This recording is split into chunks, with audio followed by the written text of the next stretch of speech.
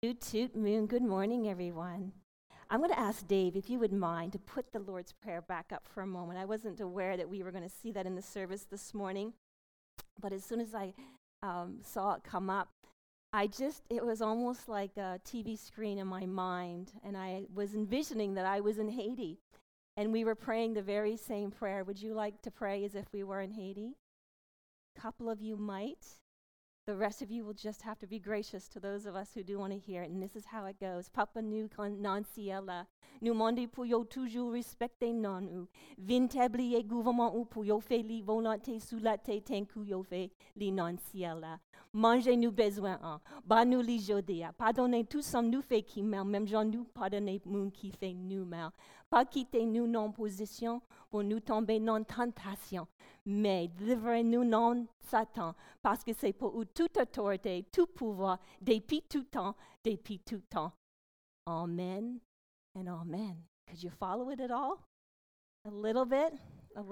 As you can tell, Haitian Creole has somewhat of a French base to it, but it also is mixed with Western African dialect.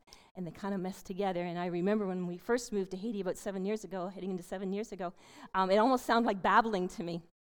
But it's getting a little easier after all these years. And so aren't we glad that we are part of the family of God and we pray that same prayer in many tongues and many languages? Well, I'm not here to speak or preach on the Lord's Prayer, but I want us to be able to kind of switch gears now. Merry Christmas, Happy New Year. And it's such an honor to be able to be with you today. I really am sincere. I'm a straight shooter for those of you who do know me. I just shoot it straight. I'm just too old, too tired, and been through too much to be anything but a straight shooter. And the truth is, I really do sense the presence of the Lord in this place in a very strong way. He loves you. You're his precious children. And to be able to be with you on this first Sunday of the new year, of the new decade, is a profound honor and privilege, and I really do believe it's a divine appointment for us to meet the Lord in this place together. So thank you for having me. Darren and I were able to have each of our 3 QC children together for Christmas. This was our first Christmas back in Canada as a family since 2011. I wasn't sure how I was going to do being back in the cold Canadian winter, because prior to being in Haiti, we were suffering for the Lord in Costa Rica. And so we haven't done a Christmas winter in a very long time. But all things considering, I think I did pretty good. We spent about 4 days together in our cabin in the woods. It's a little place, a home that we are now calling Heaven's Hideaway. We've chosen to call it that. We feel like heaven has given it to us, and it's definitely a hideaway. It's if you are familiar with Nova Scotia whatsoever, it's a Martok. You know, you have Wentworth skiing, and you have Martok skiing just outside of Windsor, Nova Scotia. We're about 20, 30 minutes from the Windsor Church of the Nazarene, so we're back where we started 25 years ago. It's the craziest thing, but that's another sermon. And so we have a little cabin up there, literally in the woods, in a place called Falls Lake. And so we all gathered there. Our place is so small, our children couldn't stay in the place with us.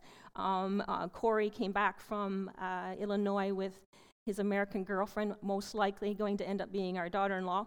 And so we were a full place. So they rented an Airbnb just 2 minutes from us. So they were close, but not too close, if you know what I mean. And we enjoyed them that way, and they enjoyed us, I'm sure, better that way. And so we went out in the woods and cut down a Christmas tree.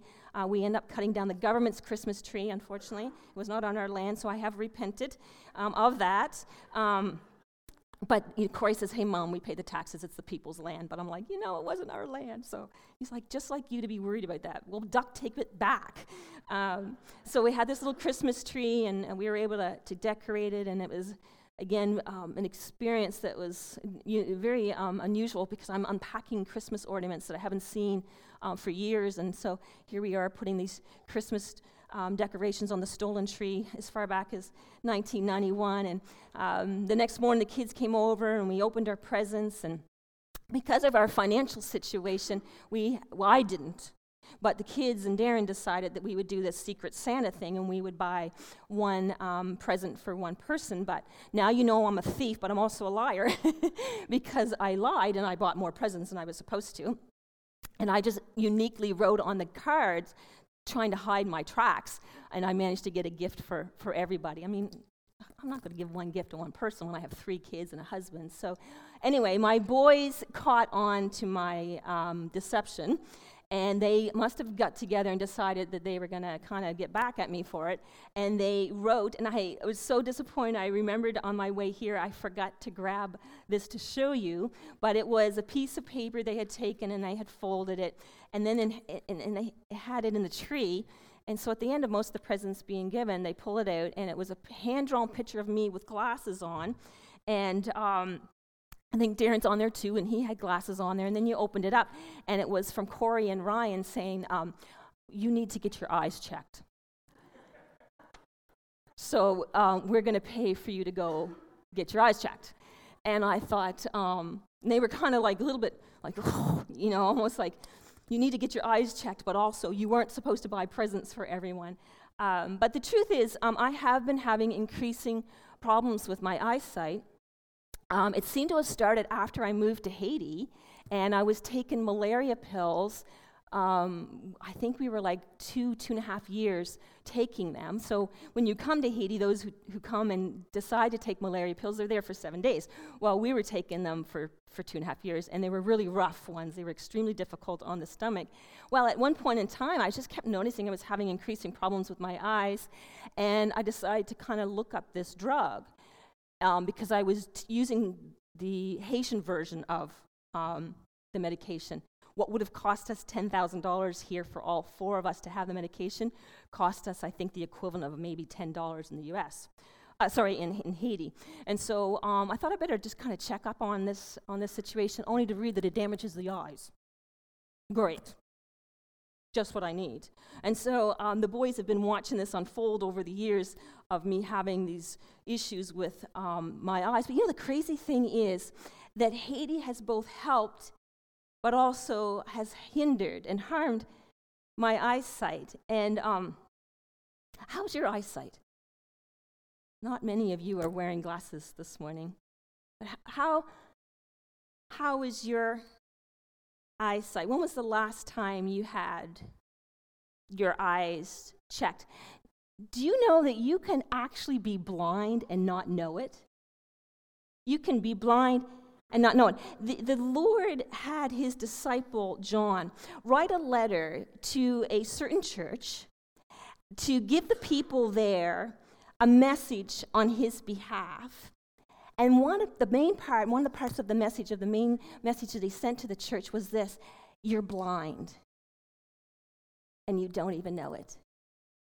You're blind, and you don't even know it. Just so you know, I'm not making up. I'm actually going to read it to you. It's Revelations 3:14-22, and it reads as following. I believe this is the Passion Translation. Write the following messenger of the congregation Laodicea. For these are the words of the Amen, the faithful and the true witness, the ruler of God's creation. I know all that you do. I know that you are neither frozen in apathy nor fervent with passion. How I wish you were either one or the other. But because you are neither cold nor hot but lukewarm, I'm about to spit you from my mouth. For you claim, I'm rich, I'm getting richer, I don't need a thing. Yet you are clueless that you are miserable, poor, blind, barren, and naked.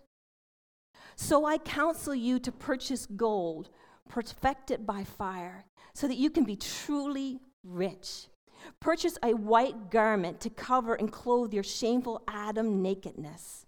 Purchase eye salve to be placed over your eyes so that you can truly see.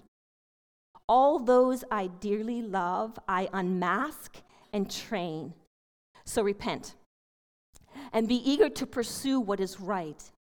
Behold, I stand at the door knocking. If your heart is open to hear my voice, and you open the door within, I'll come into you and feast with you, and you will feast with me. And to the one who conquers, I will give the privilege of sitting with me on my throne, just as I conquered and sat down with my Father on his throne. the one whose heart is open. Let him listen carefully to what the Spirit is now saying to the churches. En nous prier, let us pray.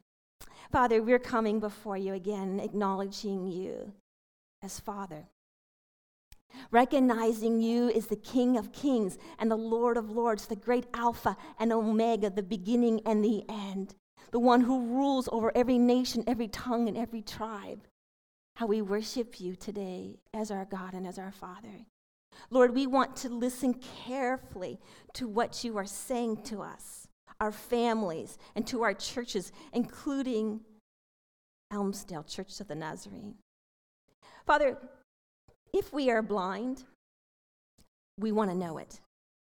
We need to know it. Come and speak your truth into our lives. Give us eyes to see, ears to hear, and hearts that are humble and wholeheartedly consecrated to you.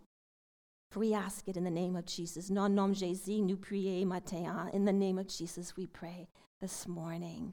How can someone be clueless? How can someone be so clueless that they don't even know that they're blind? Well, I know it can happen because it's happened to me. I was in Haiti. We had arrived, probably, I'm estimating within a month of our arrival in Haiti back in 2013. And I had been asked to preach in one of the mountain churches in Haiti. And I had not been in Port-au-Prince yet. We had arrived at the airport, and we pretty much were whisked away to the Nazarene campus, 30, 40 minutes, depending on traffic, from the airport. And we pretty much stayed in that immediate area, just kind of getting sorted out. For the first 2.5 weeks, our 2 children, we have 3, but the 2 of the three that were with us in Haiti wouldn't even leave, even though they've been to Nicaragua and Africa and Panama, and they've been to other countries. But Haiti just is a place of its own. And so they were kind of locked up and stun-shocked. And so I hadn't actually been outside of that immediate Petronville area. Petronville area would be like I'm not sure what it would be here in Prince Edward Island, but it would be like Bedford out of Halifax. It's kind of the bedroom of the city. It's the more middle class of what there is in Haiti. And so it's pretty good. And so this was my first experience going through Port-au-Prince. So we've been in the country for a number of years now, and I'll tell you, I still am not a big fan of Port-au-Prince. I'll just be straight up. I'm not a big fan. But this was my first experience. And so here we are. We have 2 Haitians taking us up. Colson, who was our foreman with Work and Witness, and when we have our translator with us, Darren and I in the backseat of the vehicle, and we're going through Port-au-Prince. And I am seeing things that I do not know how to process. I'm seeing animals that are dirty, dead-looking animals everywhere, in every state you can imagine. I'm seeing poverty that I can't even begin to comprehend. I'm seeing garbage piles. I mean, everything's walled in Haiti, and here we are along the edge of the water, and there's this great big huge cement wall, and you can still see the pile of garbage up over this huge wall. I'm sure it's as high as your ceiling here, if not higher, and you can still see the garbage pile of that, and it's all burning, and it's just kilometers after kilometers of it. The smell of Haiti, the dirt and the dust and naked people and children suffering. I mean, I was just, the traveling was about 3 hours, but about an hour and a half into this, I was done. I closed my eyes literally, and I said, God, I cannot see another sight. I cannot, I started, and I am not I'm not typically a reactive person in that manner. I'm pretty even keeled in that way, but I was done for. So anyway, I went on into the church. It ended up being a district meeting. They would travel for days on foot to come to these meetings, and the place was packed. And in Haiti, it's usually the pastors and leaders, and certainly the speakers and guests. They line the platform. So I'm here, sitting here, and Darren's sitting beside me, and they have the pulpit, and there's the generators, city power's going, so there's one little tiny light, I think, or just very little lighting, and behind the pulpit is a cement block. And Darren's watching that cement block knowing I'm going to end up standing on this. And so he started to pray for me. I got behind. I stood on the block, and the lights went out.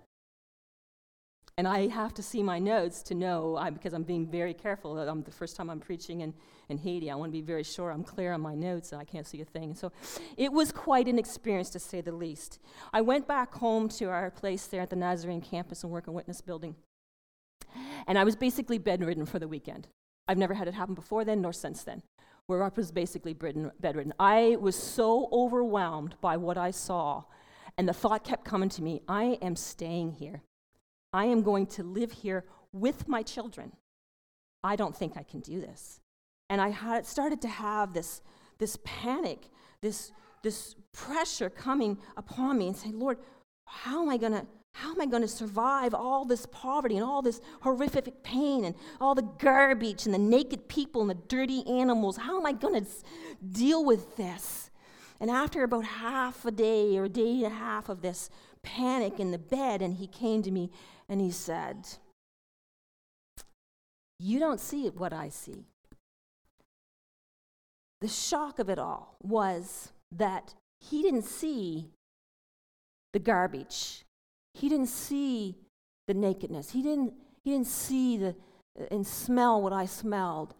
He saw something totally different. He saw beautiful people.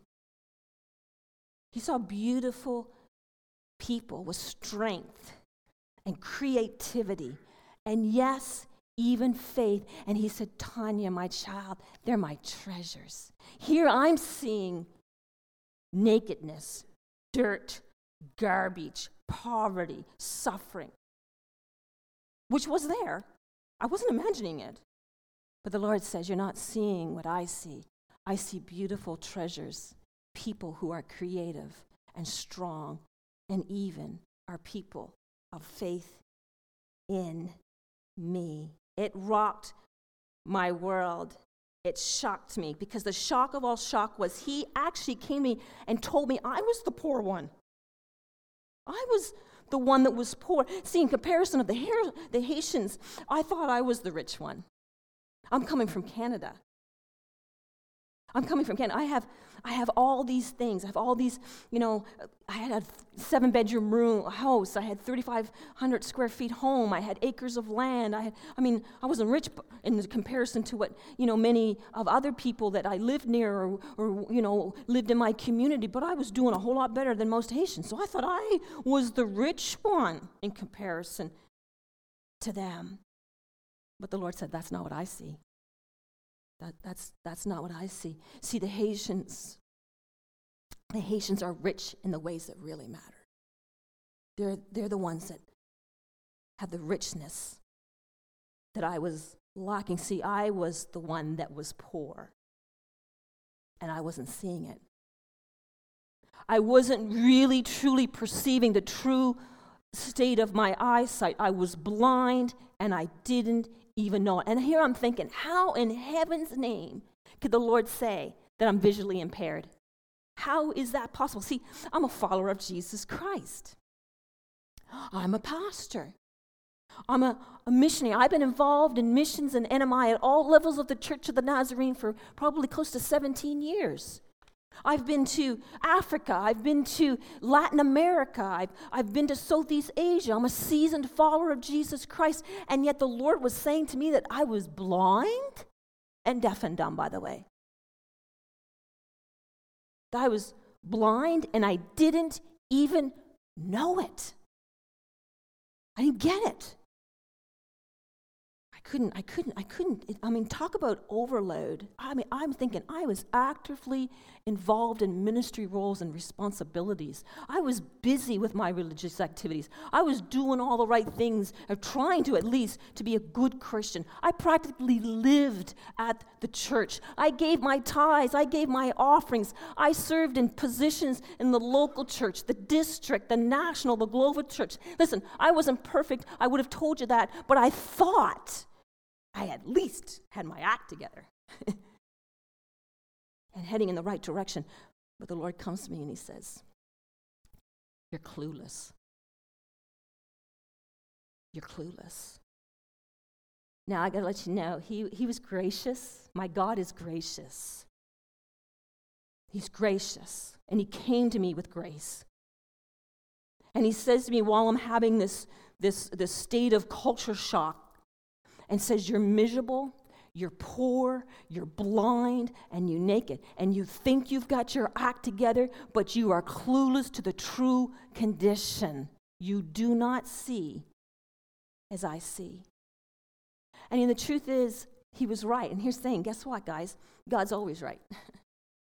He is truth. He didn't just speak truth. He is truth. And he was right. He was loving in his rebuke. He was gracious. I didn't feel condemned, but I definitely felt convicted. And I definitely was being corrected. And it was tough stuff to hear, because here's the thing, it was even scary, because his words to me reminded me of what he said in Matthew chapter 7, verses 21 to 23.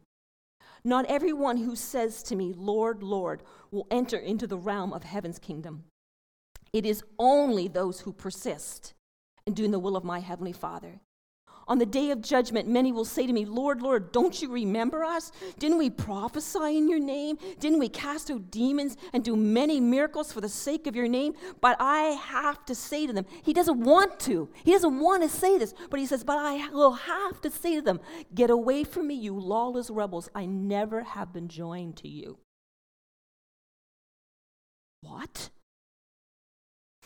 Reality check?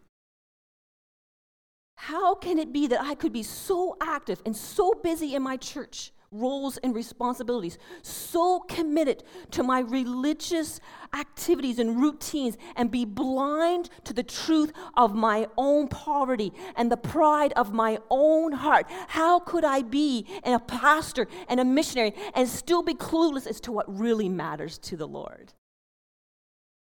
I mean, talk about a tsunami of truth washing over me. Well, apparently, I'm not the first and I'm not the only one to be in such a pitiful spiritual state. The prophet Isaiah spoke to the people of God in his time much of the same message that John was speaking to the people of his time, and that the Lord was communicating to me during my missionary meltdown. This is Isaiah 58, and it reads like this. Shout it aloud, do not hold back. Raise your voice like a trumpet. Declare to my people their rebellion, and to the descendants of Jacob their sins. For day after day they seek me out. They seem eager to know my ways, as if they were a nation that does what is right and has not forsaken the commands of its God. They ask me for just decisions and seem eager for God to come near them. Why have we fasted, they say, and you've not seen it? Why have we humbled ourselves, and you have not noticed? Yet on the day of your fasting, you do as you please, and you exploit all your workers. Your fasting ends in quarreling and strife, with striking each other with wicked fists. You cannot fast as you do today and expect your voice to be heard on high. Is this the kind of fast I have chosen? Only a day for people to humble themselves? Is it only for bowing one's head like a reed and for lying in sackcloth and ashes? Is this what you call a fast, a day acceptable to the Lord? Is not this the kind of fasting I have chosen? To loose the chains of injustice and to untie the cords of the yoke, to set the oppressed free and break every yoke? Is it not to share your food with the hungry and to provide the poor wanderer with shelter? When you see the naked, to clothe them, not to turn away from your own flesh and blood. So there it is, right in God's word. Like me, the Israelites were seeking, they were serving, but they were not seeing. They were seeking, they were serving, but they were not seeing. They were blind, but didn't even know it. See, they were busy with all this religious activities. Right there, we just read it. They were fasting. They prayed. They asked God for wisdom and direction.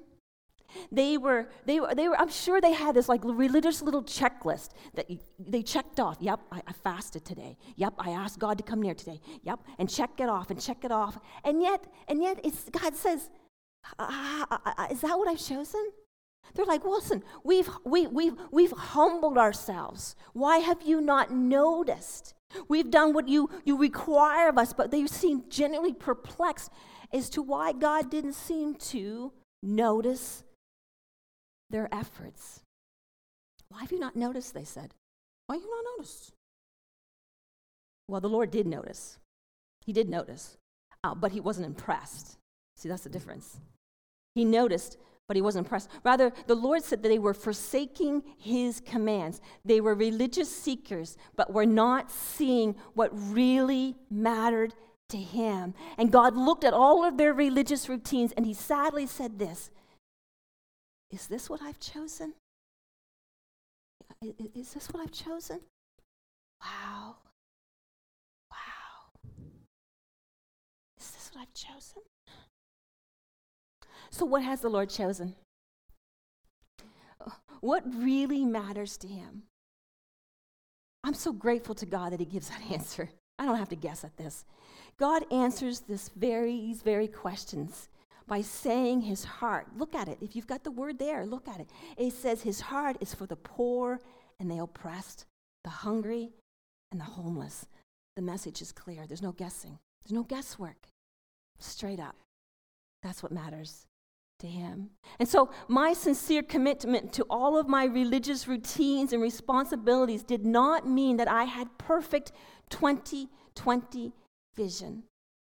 No matter how frequently I practiced my religious rituals, no matter what role I carried in the church, no matter whether I had all of my theological T's crossed and all my doctrine in the right place, it doesn't matter how loud my worship may be, if I fail to see what really matters to the Lord, and I fail to see people, especially the poor and the oppressed, the way he does. If I am clueless to my own prideful religious attitude, then I am indeed blind. I'm blind. Blind as a bat. So there it was, right in God's word.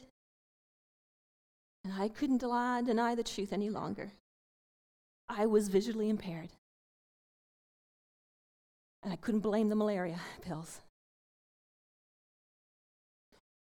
I did not see clearly what mattered to the Lord.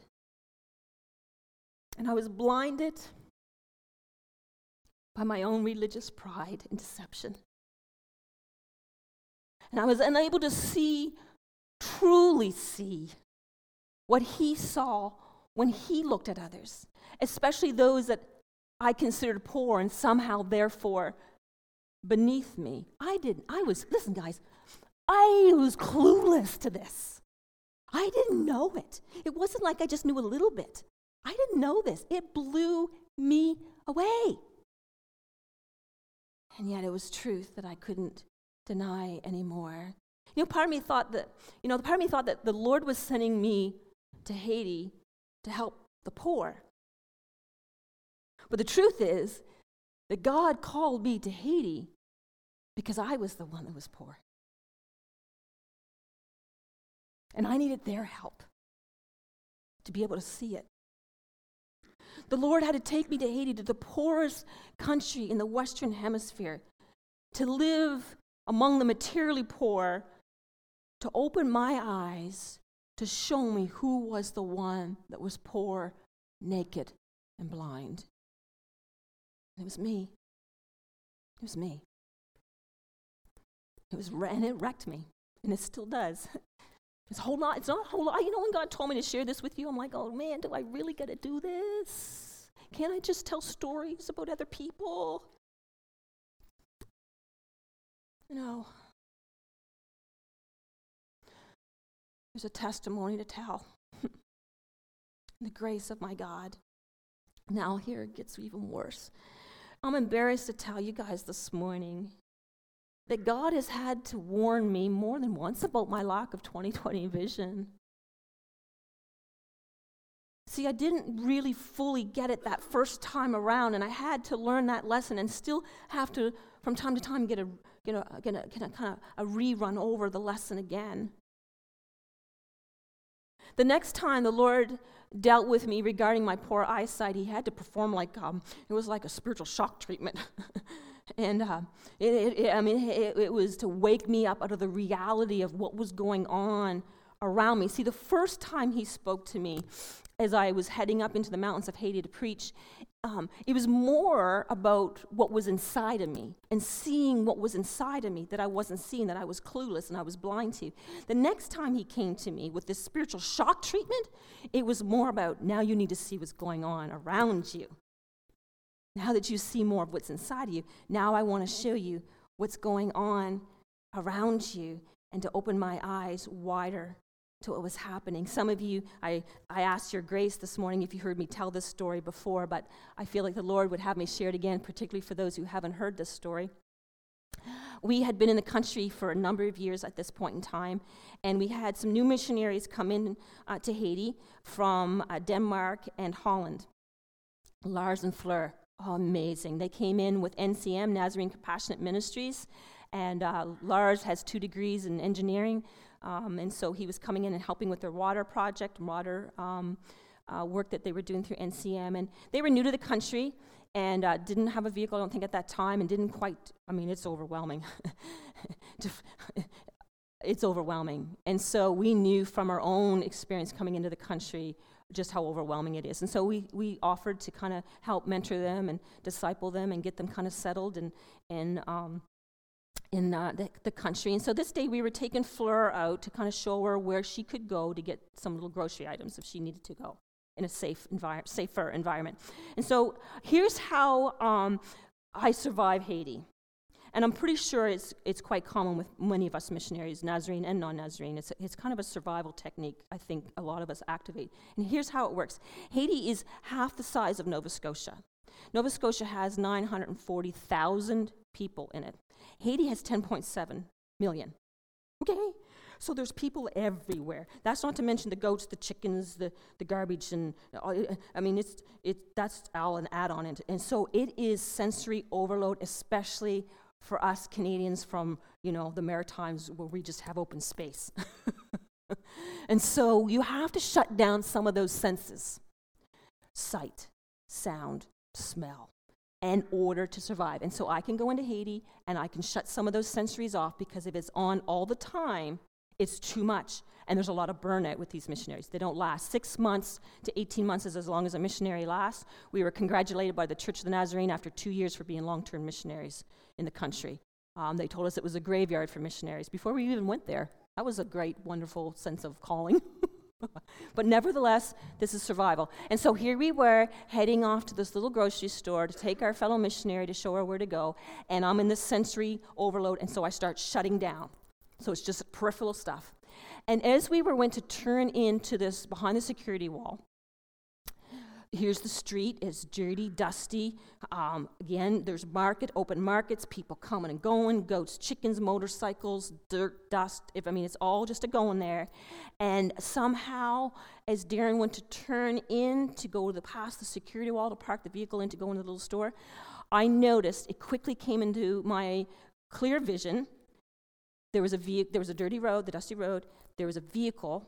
There was a security wall, and in between the vehicle and the security wall was what appeared to be a man kind of curled up in this really weird kind of fetal-like position. And this stuff went like this, was going flash, flash, like everything I'm telling you takes me 5 minutes to tell you, but it was going like this. It was just flash, flash, fast. And here's the thought. Turned in, something's not right. Turned in thinking, what was strange? Wonder what that's about. Got in behind the wall, and I thought, I bet you they're hungry. I'll get something to eat. I didn't say anything to Darren, anything to Fleur, but this was going on in my head. I'll get something to eat for them. I think I have something in my purse, which I learned to do, to have food in the vehicle or in my purse. I probably should get a drink. And I'm just having this little conversation in my head. We go into the store. They do what they do. I go and get the items I was going to get.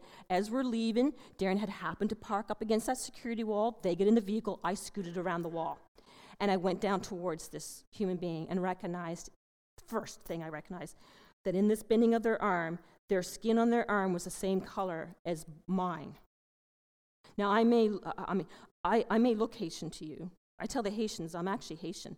And I act shocked that I'm white because they're saying, ooh, blanc, you're white. I'm like, no, I'm Haitian. They're like, how are you Haitian? But I thought, that's very strange in this brown skin that there's this, and I thought, who burned them? Now, what I didn't know then that I now know, because I was so blind and clueless, that was a sign of starvation. Their skin starts to peel off of them. So that was the first thought. The next thing that happened was a woman crossed the road, a rather tall Haitian. First time it happened, never happened since then. She comes to me and says, with a baby, up on her hip like this, which at the time it struck me, that's weird. I now know why it was weird, because that's not a typical Haitian way of carrying a child. So she came with this child on her hip, and she comes to me in English, and she goes into my face, and she goes, hello. How many of you have seen The Passion of the Christ? I'm so surprised so few Christians have actually seen that. But for those of you who have seen it, do you remember the scene where Satan, with the Antichrist in his arms, was going around the cross as Jesus was being crucified? Remember that scene? That's what that was like. Now, I'm not presuming that the child was demon and the Antichrist or anything, but that was what this hello thing made me feel like. I thought, holy heavens, I don't even know. I don't have a file in my brain to go through to figure what that's about. So I acknowledged her. I went to now what I recognize to be a child, a boy, somewhere around the age of 13, 14. And I said to him, with the food and the water in my hand, Est-ce que vous grand goût? Are you hungry? Est-ce que vous soif? Are you thirsty? Moi gagne un bidon de l'eau à qui on manger pour. I have a bottle of water and some food for you. Est-ce que vous grand goût? Are you hungry? No movement. So now I have this woman standing over me with this baby on her hand, in her hip. And I'm trying to, in the midst of the sensory overload, try to find perspective as to what I was seeing in front of me. And from my perception, having been a pastor with people who've passed on, this was a child dying. And my brain was trying to figure out, how is this happening? With the vehicles coming and people coming and goats and chickens, and there's a child on the street dying. So I'm standing there trying to process this, and up against the wall of the store, just by the security wall, was a Haitian, like this with a gun. And he's watching me. Of course, a white woman on the streets of Haiti is an entertainment. And he's watching me do this. And he caught my eye, and he said to me, li grand goût, he's hungry. Moi connais li grand goût, mais li pas ouvrir les yeux. I know he's hungry, he said. I said, I know he's hungry, but he won't open his eyes. So he comes over, like this security guy like this, right? And he goes to the kid, and he goes, ou grand goût, are you hungry? Ou grand goût, no movement. I thought, oh my word, what do I do? It seemed like forever. It wasn't, but it appeared to be that way. And at one point in time, the child lifted his head with eyes that would not focus. They were open, but they were again, I've seen people pass away. I know that look, where you're there, but you're really not. And I said again, Est-ce que vous grand goût? Are you hungry? Est-ce que vous soif? Are you thirsty? I have something for you to eat and drink. Do you want it? And eventually, he went like this. Never fixed his eyes on me. Just a slight movement of a head. So I gave him what I had. I scooted around the wall. I got back in the vehicle. And the way the security wall is you come in this way. Here's the wall. You come in this way. You drive around, and you're going to go out this way. And so when we came around, I knew I was going to look down between the wall and that vehicle and the road, and I was pretty certain that woman was going to take what I gave to him from him. But as we came around, she just stood over him, and he was taking a drink. But here's what hit me. How can this be? In the midst of all of this activity in Haiti, how is it that a 14-year-old boy is dying on the streets and everybody's just walking by, including me? I was just going to drive by. In my little mindset of trying to survive Haiti. Well, it rocked my world in a major way. I don't have time to go into the rest of that, but just to say that was the shock treatment. Wake up. Wake up. Here, Dear and I were building buildings, and we are very honored to have had that privilege, let me tell you. I could keep you stories there as well. It was an honor to build buildings, but what help is the building if there's kids dying? And I'm leading teams that are putting, $60,000 in their trip and team to build a building, and there's children dying on the streets, and everybody's just going about their business, including me. It's like, no, this can't be, something's wrong. And so here we are, probably months later. There was a number of things that happened in between this boy dying on the streets and this situation I'll tell you about now, but again, I don't have the time to get into it. We were visiting with another Canadian missionary, South Korean Canadian. Is that how that works? South Korean Canadian? She's from South Korea. And she invited Darren and I over to dinner one night. She had a young team come in from Florida, led by another South Korean young man who was ministering to prostitutes and drug addicts and what have you on the streets. They were coming to faith, getting radically saved, radically filled with the Holy Spirit, and then they were just going out, and it was multiplying. And they were brought to Haiti, and they were going to pray over her and her ministry and the youth that she was, young men and whatever, that she was ministering to. And so she invited us over. I'd like you to come over and meet these kids. She said, they're wild, and they were wild. Wild in a good way, but they weren't churched, and so they were just coat and covered in tattoos and piercings, and they were loud, and they were excited, and they were just all this ball of energy with this quiet, reserved South Korean leader.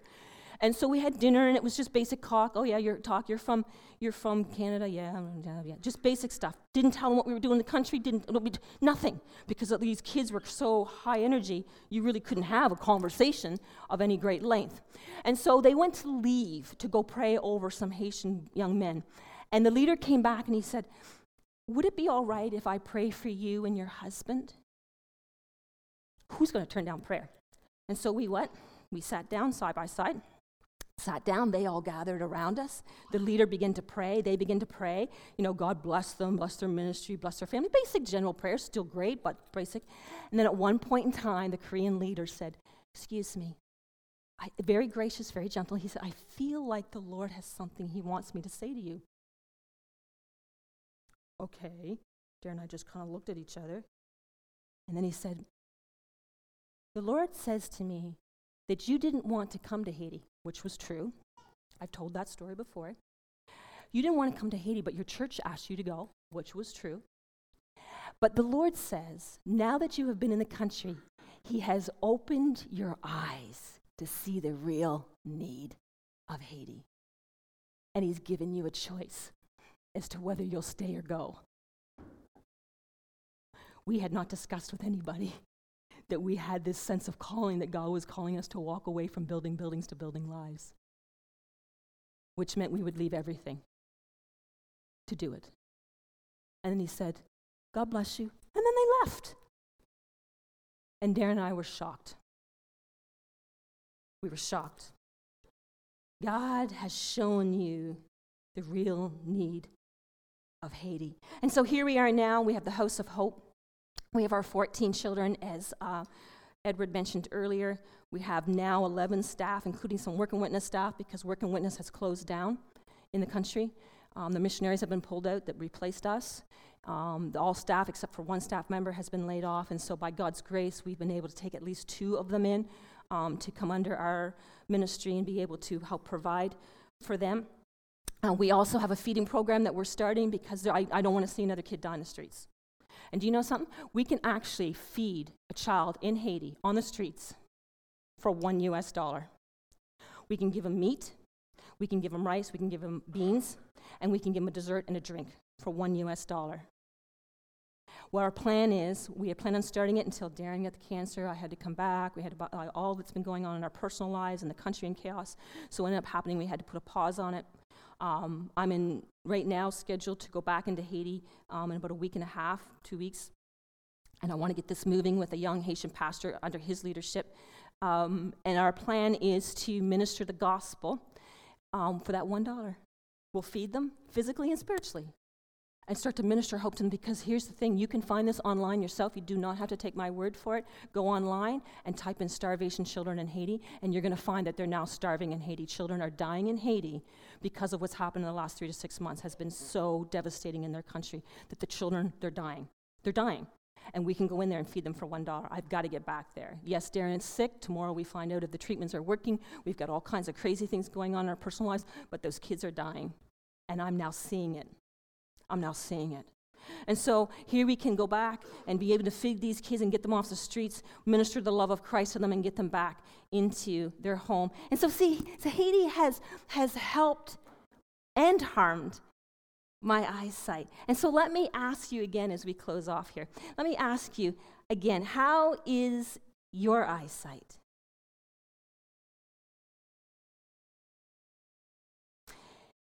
Is it possible that you are blind and don't even know it? You know, I believe the Lord has sent me here this first Sunday of a new decade for a message for Elmsdale. And he has confirmed it numerous times over. And this is the message I believe that he's put on my heart for you. Listen carefully. He wants to enable you in 2020 to have 2020 vision. He wants to enable you in 2020 to have 2020 vision. Deeply desiring to enable each of you to really, truly see what matters to him. To open your eyes to see people through the lens of his love. And he's here this morning to wake up his people to the needs of the least of these that are all around, locally and globally. All around. And his mission is to make each of us lovers of God who are radically filled with his compassion for others and are motivated to put that compassion into action. See, here's to me one of the differences that we need to make as followers of Jesus Christ. We're not only to have compassion for others, we are commanded to put that compassion into action. And so here I'm in all my religious roles and routines and rituals, and would have been sincerely considered very committed to Jesus Christ. But I did not see what really mattered to him. And what really mattered to him wasn't all my routines, not that they were bad, but what really was his heart was the poor, the oppressed, the homeless, the helping, the streets on the streets of Haiti that are dying, guys.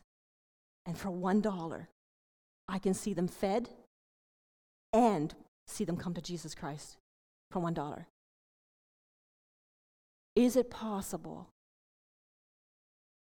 that you're like me? I hope not. I hope not. I pray not. I pray not. God wants to give us, his people, 2020 vision in 2020. And his mission is to make each of us lovers of God who are radically filled with his compassion and motivated to put that compassion into action. Proverbs 20, verse 12 to 14, the Passion Translation says this: lovers of God have been given eyes to see with spiritual discernment and ears to hear from God. If you spend all your time sleeping, you'll grow poor and blind. So wake up, sleepyhead. Don't sleep on the job. See, we got a job to do. We get a job. We have a God-given purpose, and his mission for 2020 is for his people to have 2020 vision, seeing the hungry, seeing the hurtless, seeing the homeless, seeing the helpless, seeing the hopeless through the lens of his love and the glasses of his goodness and grace. But guys, if we're not careful, we're going to have these blinders on, and we're going to be just a trucking down the wrong road and missing the needs that are all around us. How sad. Scary, even, as I've read some of the scriptures earlier that God gave to me. We don't want 2020 to end with hindsight. We don't want to sleepwalk our way through another year and not fully be awakened to the needs of others all around us. Where there is no vision, the people perish. If we're not careful, if we fail to take heed to the heart of God, we will spend another year being very busy with religious activities that we don't even notice that we're lukewarm and that we do not have the heart of God moving us to touch the hurts of other people.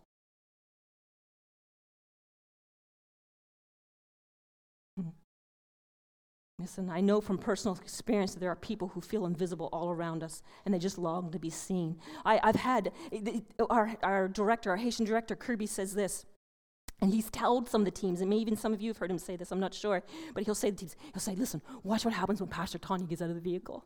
Watch what happens. And here I'll walk out, and listen, I am less than ordinary. Truly, if you knew me, you'd go like, okay, she is so ordinary, less than ordinary. So it's nothing to do with me, but I'd walk out of the vehicle, and it's like a magnet with these kids, and they say, we see a light around you. That's love, guys. And it's not mine, because I'm too selfish. It's Christ. And I'll tell you, when you start picking up broken kids, and you start telling them, you matter, God sees you. Because the Haitian people, especially the children, will not look you in the eye. Because they just feel that there's just nothing more than trash. And I make them look at me. And I look at them. And I tell them, bon Dieu, remeu, God loves you. You matter. Your life matters, but we're just Haitians. We're just street kids. We don't want another year to go by when we don't see what God sees, whether it's here or it's over there. God give us 2020 vision in 2020, because I know from personal experience there's people who feel invisible all around us. There's hurting people hitting in plain sight. The Lord wants to point them out to you. And to have you zoom in. Listen, find people to love. There are the least of these in your own community. There are people in your own church who are hurting. They're in your workplace, they're in your school, they're everywhere. They're not just in Haiti. And they're hungry and they're hurting and they feel helpless. And you have the message and the reality of Jesus Christ in your life.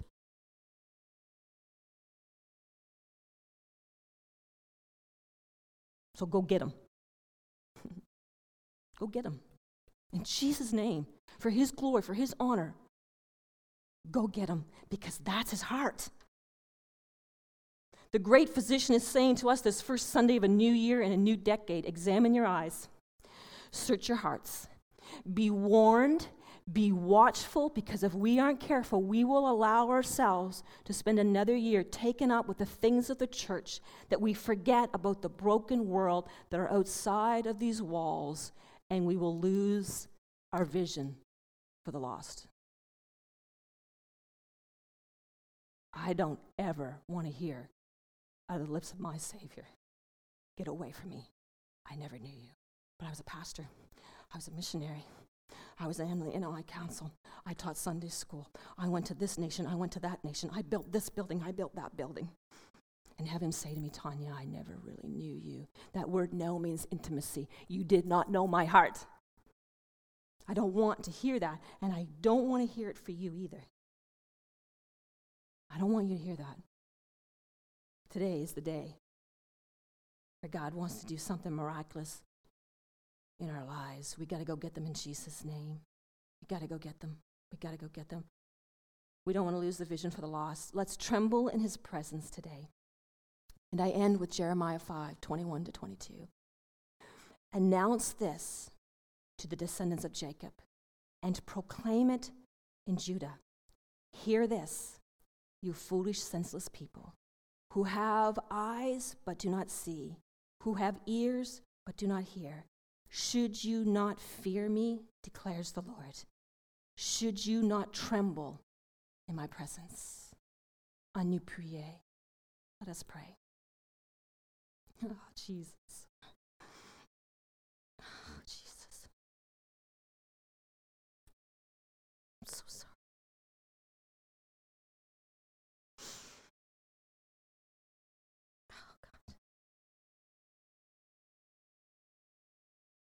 am literally trembling before you.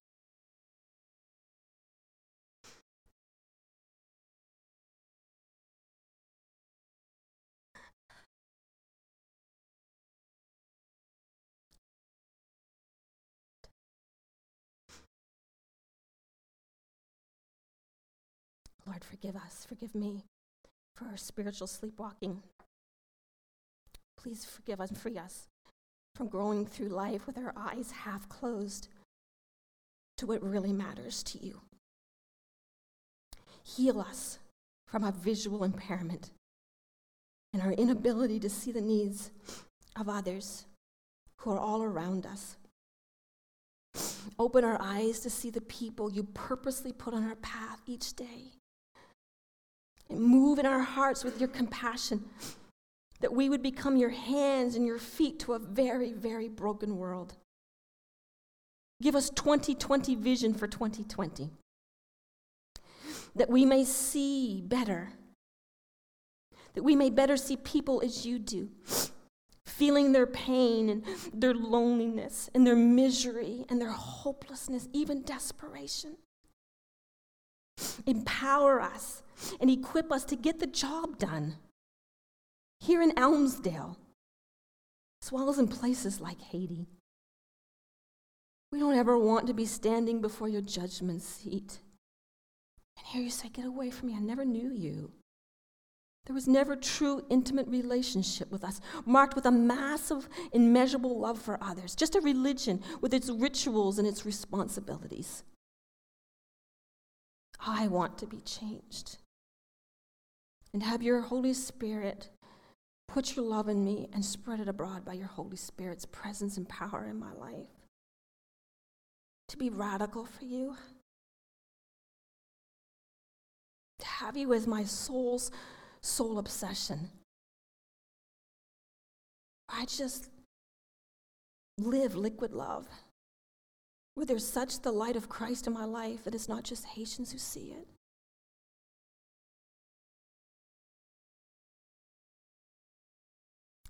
I need your help in this, Lord. And I ask for your mercy. I pray you would have mercy, Lord, and manifest your sanctifying power in our lives this very day. And I ask, Holy Spirit, that you would seal the message of God in each life today. They would not be able to walk away from this message. They would not be able to walk away from you the same. That they truly would be touched and transformed and take the message of your love into the lives of those that you put on their path. Thank you for the Elmsdale Church of the Nazarene. I have friends here. I have people I love and people who have been so supportive and so encouraging of me and my family. I love them so much, and I want your best for them. Please bless them in these moments. Grateful for your grace given to us in having this time before you today with one another. As our Haitian family and friends say, bon Dieu li bon tout temps bon Dieu li bon. God is good all the time. And all the time he is good. In his name we pray. Amen. Well, I probably should have confessed to you earlier, but I'll do it now. I am more Haitian than I look.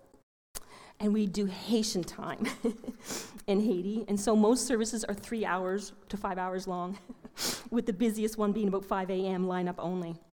And so you had a little bit more taste of Haiti than I intended today, but I thank you for not leaving, and I hope it's something that God has placed in your life that you will be able to look back and say you were not the same because you didn't leave and you were willing to hear from his servant today. So bon Dieu béni you. God bless you and bless you indeed. Pastor Sheila, please come and lead us.